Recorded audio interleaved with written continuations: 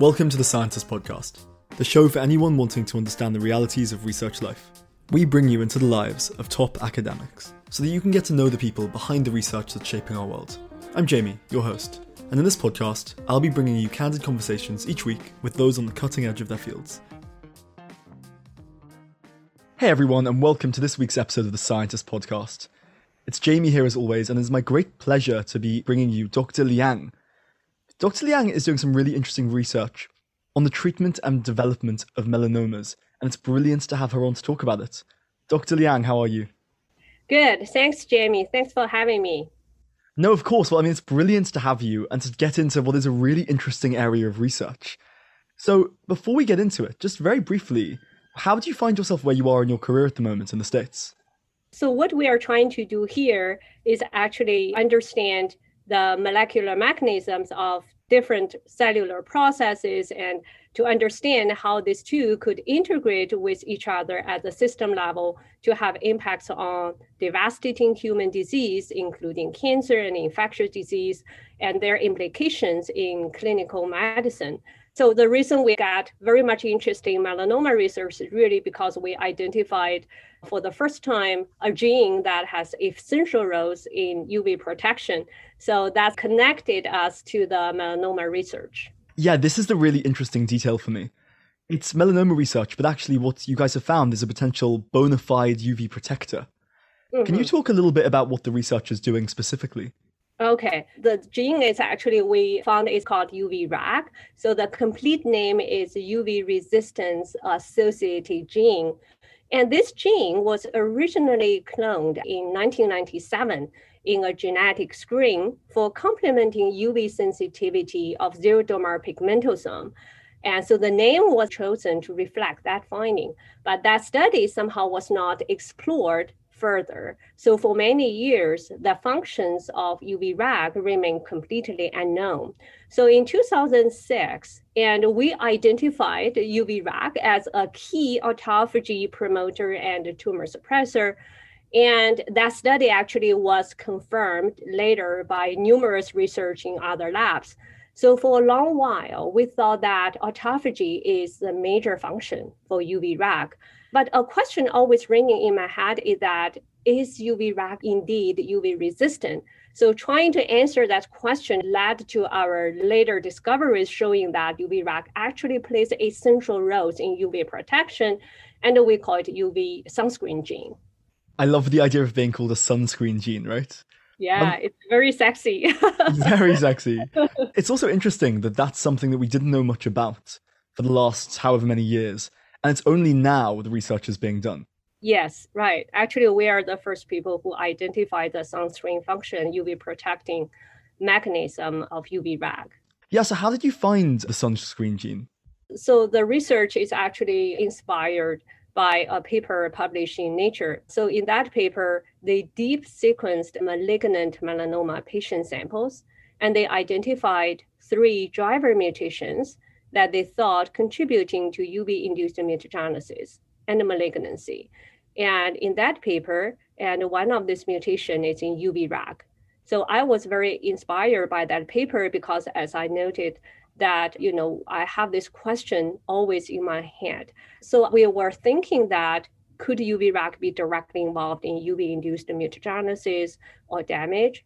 So we know one common type of UV-induced DNA damage is the formation of the cyclobutene pyrimidine dimers, and we call it CPD. So basically, 2 neighboring pyrimidine base pairs are fused together. So we set up experiment to test our hypothesis. So we give the cells a UV shot, and then we use CPD to label the UV damaged DNA afterward. So for normal cells, that means the cells carrying normal levels of UV-RAG, we found that they could repair most of UV-induced DNA damage within 24 hours.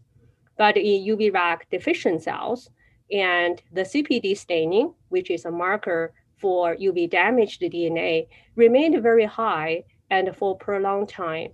And this delayed repair can be corrected if you add back normal UV-RAG, but it cannot be corrected by the UV-RAG derived from melanoma patients. So this means that when people go tanning, those who have normal UV rag are able to repair most of UV damaged DNA in a timely manner. But those with defective UV rag could have more damage left unrepaired. So after daily accumulation, if those people go tanning or sunbathing quite often, they might have increased risk for developing skin cancer, including melanoma. Actually, in addition to repairing UV-induced DNA damage, we later found that UV rag also is important and in the UV-induced skin pigmentation. So it really works as a true UV protector genes. That's fascinating that it was Nature, an article in Nature, that kind of sparked or re-sparked your interest. And I'm also fascinated that some people seem to have this gene working, and for some people this gene is slightly defective. What predicts whether someone has this UV protector gene running as it should, and what predicts whether there are people who don't have it running as it should, and therefore they might be more in danger when they're tanning? Okay, everyone has UV rag. So it's also highly conserved from humans all the way back to yeast. So it's a super conserved. And its UV protecting function is also conserved because when we use the Drosophila as a model, and we found the Drosophila version of UV rag has the same function in UV protection. But for melanomas, we found that UV rag is really disliked by melanoma. It's either suppressed or it's actually mutated. So the suppression of UV rag or mutated version of UV rag make this gene not functioning correctly.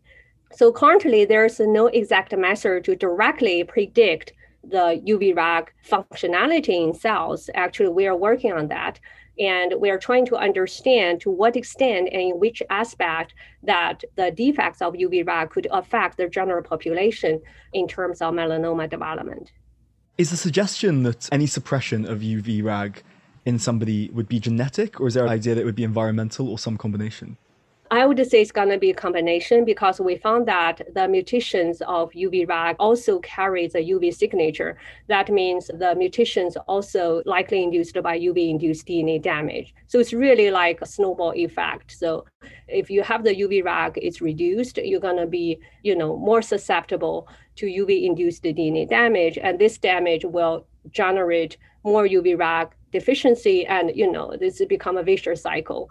Yeah, it's really interesting. As soon as you have a little bit damage and the damage grows and grows, you then become increasingly susceptible to further damage. So it is, as you say, a vicious cycle. And I mean, obviously we've spoken about tanning. What is the role of sunlight in causing these mutations?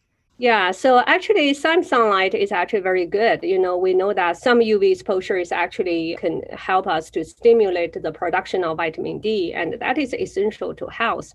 We know the vitamin D can help the body to absorb calcium and phosphorus from food, and it also very important for our bone development and immune function. So we do love sun and it's very essential, but we just don't want to get burned by the sun. So extensive or prolonged sunlight actually put us on high risk for developing skin cancer and melanoma, because of the UV-induced DNA damage. Why does the UV cause DNA damage? What is it biologically that's happening? There are 3 different UV rays, UVA, UVB, and UVC. And UVC has the shortest wavelength, and UVA has the longest one, and UVB is in between. And the shorter the wavelength, the more energetic, and the longer the wavelength, the more penetrating. So the UVC radiation from the sun is largely blocked by the ozone layer of the atmosphere. So we don't really have UVC here, but we mainly have UVA and UVB. But regardless of which UV ray we have, they could all harm cells by directly damaging the DNA. When the photon of UV light hits the DNA, because DNA is a large molecule, the energy will be absorbed by the DNA. And then the DNA becomes excited and undergoes a harmful reaction. And one of these harmful reaction is, what I mentioned, that to fuse the neighboring pyrimidine base pairs, that's what we call the CPD. It form the neighboring pyrimidine base pair fused together. And this will generate copying mistake during DNA replication and then leave the mutations in the cells. That's how the UV-induced mutagenesis occurs. So you can imagine that if you are defective in repairing UV-induced DNA damage, and then you have more exposure to UV or sunlight, you will have a higher chance to have these mutations and then a higher risk for developing melanoma. Are those mutations that lead to melanomas developing, is that something that's getting increasingly common or less common, and why? I would imagine, asking the question, that something that's caused by in some ways sunlight and a gene not functioning quite as it should would remain constant over time. But I'm interested in whether that's true. Yeah, so according to CDC, the incidence of melanoma actually has doubled during the past 3 decades. So it's about one person dies of melanoma per hour per day. This is thought to be caused, at least in part, by increased sun exposure on holidays or outdoor activities like playing sports, especially in light-skinned people. And we know that melanoma is more than 20 times more common in whites than in non-whites. And indoor tanning could be another reason, such as tanning bed. I read a report saying that 800% increase in female melanoma is actually tied to tanning bed usage. But, certainly, melanoma is like most other cancers, it's a highly complex disease. It's not simple. It's not single input, single output. So other factors like diet, physical activities, and mental health, even social environment, they could all affect this disease by different ways. It's incredibly interesting because doubling is an incredibly large increase. And it's interesting that it's linked to more holidays, more tanning, and effectively more things that are controllable, more things that we can choose to do or not to do. Is that something that this research is kind of suggesting against? Would you kind of be suggesting that, well, actually, maybe we should be doing some kind of a policy to reduce this disease getting increasingly common, even from where it is now?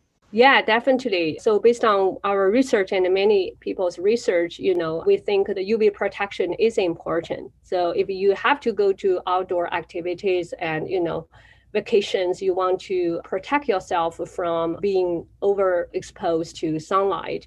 I think that's very important to reduce the risk of skin cancer, especially for light-skinned people. And for the people who has a family history and, they're genetically more susceptible, these people should be protected from UV seriously. This podcast episode is sponsored by BioBox Analytics. BioBox is a data analytics platform designed for scientists and clinicians working with next-generation sequencing data. With BioBox, you can design and run bioinformatic pipelines on demand, generate publication-ready plots, and discover insights using popular public databases. Spots are limited, so sign up for the waitlist and be the first to access a free account at biobox.io. And I'm interested, why is it that white people tend to have many more melanoma cases than non-white people? That's because non-white people, they're more protected because of the melanin pigments. They have the increased melanin pigments, and these melanin pigments can filter twice as much UV as it does in whites. So most of UV are filtered in the non-white people, but in the white people, they have less and lighter melanin, so they're less protected. Yeah, right. So melanin acts as kind of another layer of UV protection naturally and sort of just built in.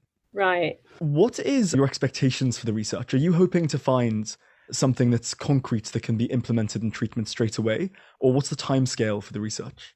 Based on our research, we made actually a radical hypothesis. So we said that acquired deficiency in UV-RAC, or in more general, acquired deficiency in repairing UV-induced DNA damage, or the UV protection actually may precede melanoma development. So it could be a driving force for melanoma driver mutations. So if we could identify little pieces of DNA on the specific genes, melanocytes, to predict this process, we might be able to alert patients and catch this disease earlier. This might also be the most cost-effective way to reduce the recurrence of this disease. The goal here is to identify the biomarkers and the mechanism that could be utilized or targeted to help us predict, prevent, and wisely treat this aggressive type of skin cancer. So we actually strongly believe UV-RAC serves as important biomarker for melanoma prediction. It also have implication likely for melanoma treatment, and this is something we are currently working on. Well, I was going to say, if you can find the biopredictors of the development and reoccurrence of melanomas, and therefore be practically advising people on a policy level and on a healthcare level as to how to avoid it. It's an incredibly cost-effective way to Yes, treat the disease. exactly. Right. What predicts reoccurrence? So say I have a melanoma that's successfully treated. What's going to predict my likelihood of that reoccurring or coming back up again in a number of years? I have to say there's no exact predictor so far. I don't think we have it, but we believe that if the melanoma has high levels of genomic instability, it also have a high chance of recurrence. This is, I think, because for the genetic unstable tumors and the cancer progression and the development is highly likely. But it's not just related to melanoma. I think the immune system is also matters. It's really a battle between the tumor and our immune system. So there are many reasons that could affect the recurrence of the cancer. I don't think we have the clear predictor for that, but that is something, we should work on that. Yeah, and while we're talking about sort of probabilities and likelihoods, I noticed that you mentioned sort of obesity and general levels of health as one potential predictor for the development of melanomas. I know with cancer, the biggest or second biggest or third biggest risk factor, depending on the cancer, often is obesity. Is that also true with melanomas? So obesity is definitely, I think for some cancer like liver cancer, it's a risk factor. For melanoma, at least so far, it's not considered as a risk factor. But obesity will generally affect the metabolism, and I do think it will affect the disease. But it's not, at least based on current studies, it's not considered as a risk factor. I think the sun exposure and the genetic susceptibility, they are considered as a major risk factor. Yeah, it's interesting, right? Because you have different types of risk factors. Because they have different language, they have different biology. And also they have different environments, right? Because skin is exposed to the sun. I mean, it's different. Absolutely. And then even within cancers like melanomas, as you say, obesity isn't a direct risk factor, but it might have effects on your metabolism, and they might in turn be predictive. And I guess the interesting thing about working out the risk factors of a cancer is, as you say, there are so many variables. You even have your environment and your mental health, things that feel quite abstract relative to, if you smoke, you might get cancer. Do you find part of the interest in researching cancer trying to sort of pass through the different potential risk factors? Yeah, so it's very interesting. And if you can identify the risk factor and you can alert patients and alert people so they can take the, protection, caution, and then prevent the disease. I think it's always more cost effective to prevent the disease rather than treat the disease afterward. So I think the biomarker for risk prediction is a very important research area in cancer. I was going to say, sort of at the heart of this research, it sounds like to me, is prevention. It's trying to understand this disease and understand our inbuilt genetic UV protectors such that we can stop people getting this disease in the first instance, rather than having to race against time and treat it.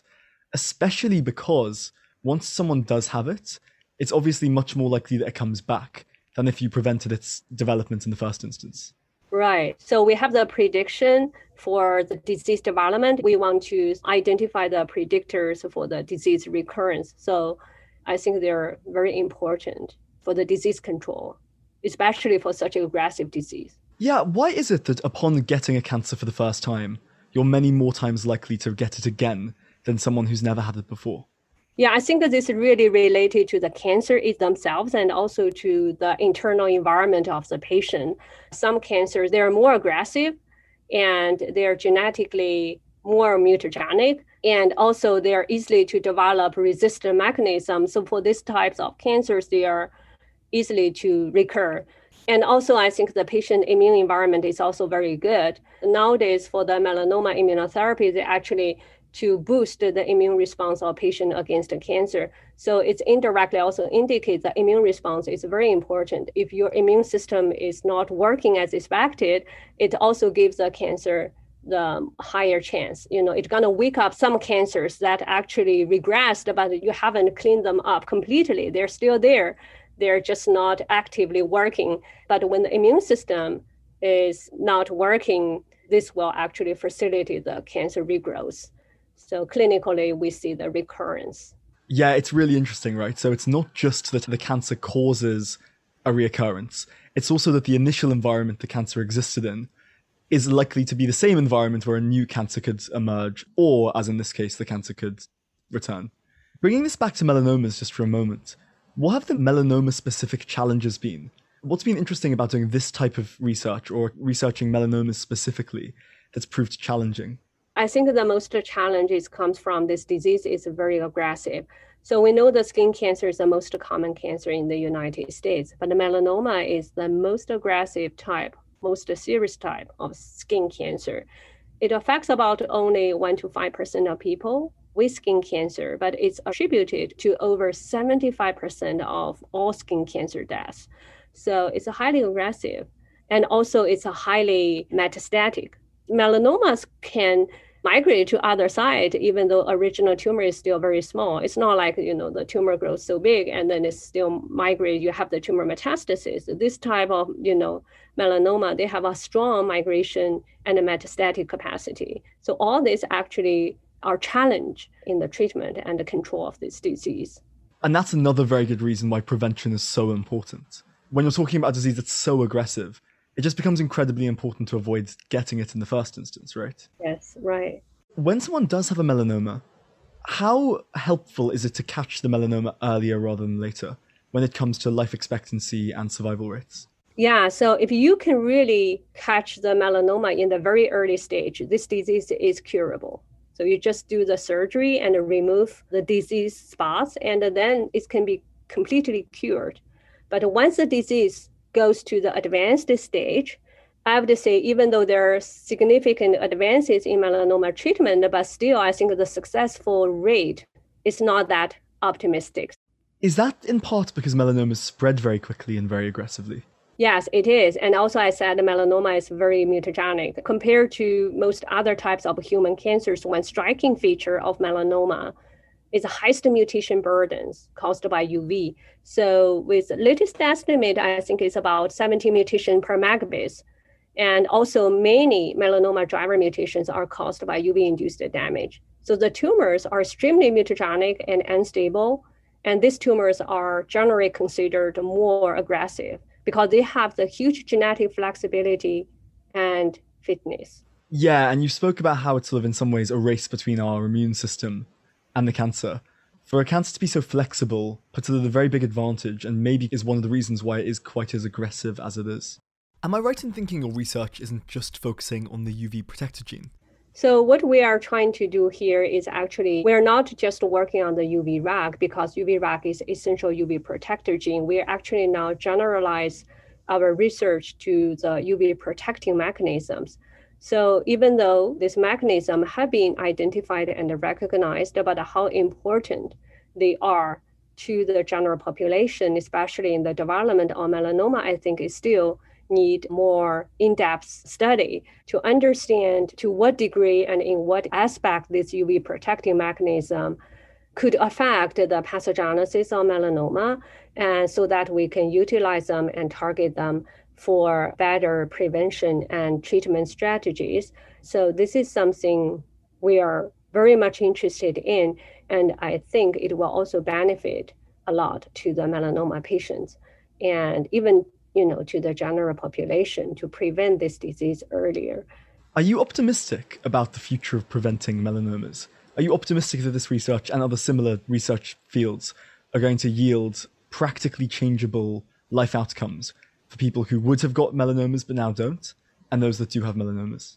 Yeah, absolutely. I'm very positive and very optimistic, and with more and more studies and biomarkers and preventing mechanism identified in melanoma, I think public awareness of this, it will actually help people to, self-examine their skin and to identify any pre-disease dark spots, if it's changing or if something happens, they can catch them earlier and they can do some genetic tests to identify whether they have any biomarkers or risk biomarkers, and then they can protect themselves when they go outdoor activities. You prepare yourself better, and then you can prevent yourself from this disease. So I think very important and will definitely change the incidence of this. Hopefully it can reduce the incidence of this aggressive disease. Yeah, it strikes me that public awareness is particularly important with melanomas. And I say that for two reasons. The first is there are biomarkers you can find, right? This is something that you really can notice if you can notice a change in your skin or mole patterns that weren't there. And the second is there's lots of easy practical things we can do to avoid or reduce our risk of getting melanomas. And because we're all in the sun for the vast majority of our lives, be it for some part of the day, it seems like public awareness on melanomas, especially given how aggressive they are, is something that's slightly underdone, and is something we could probably benefit from being slightly more in the public conversation.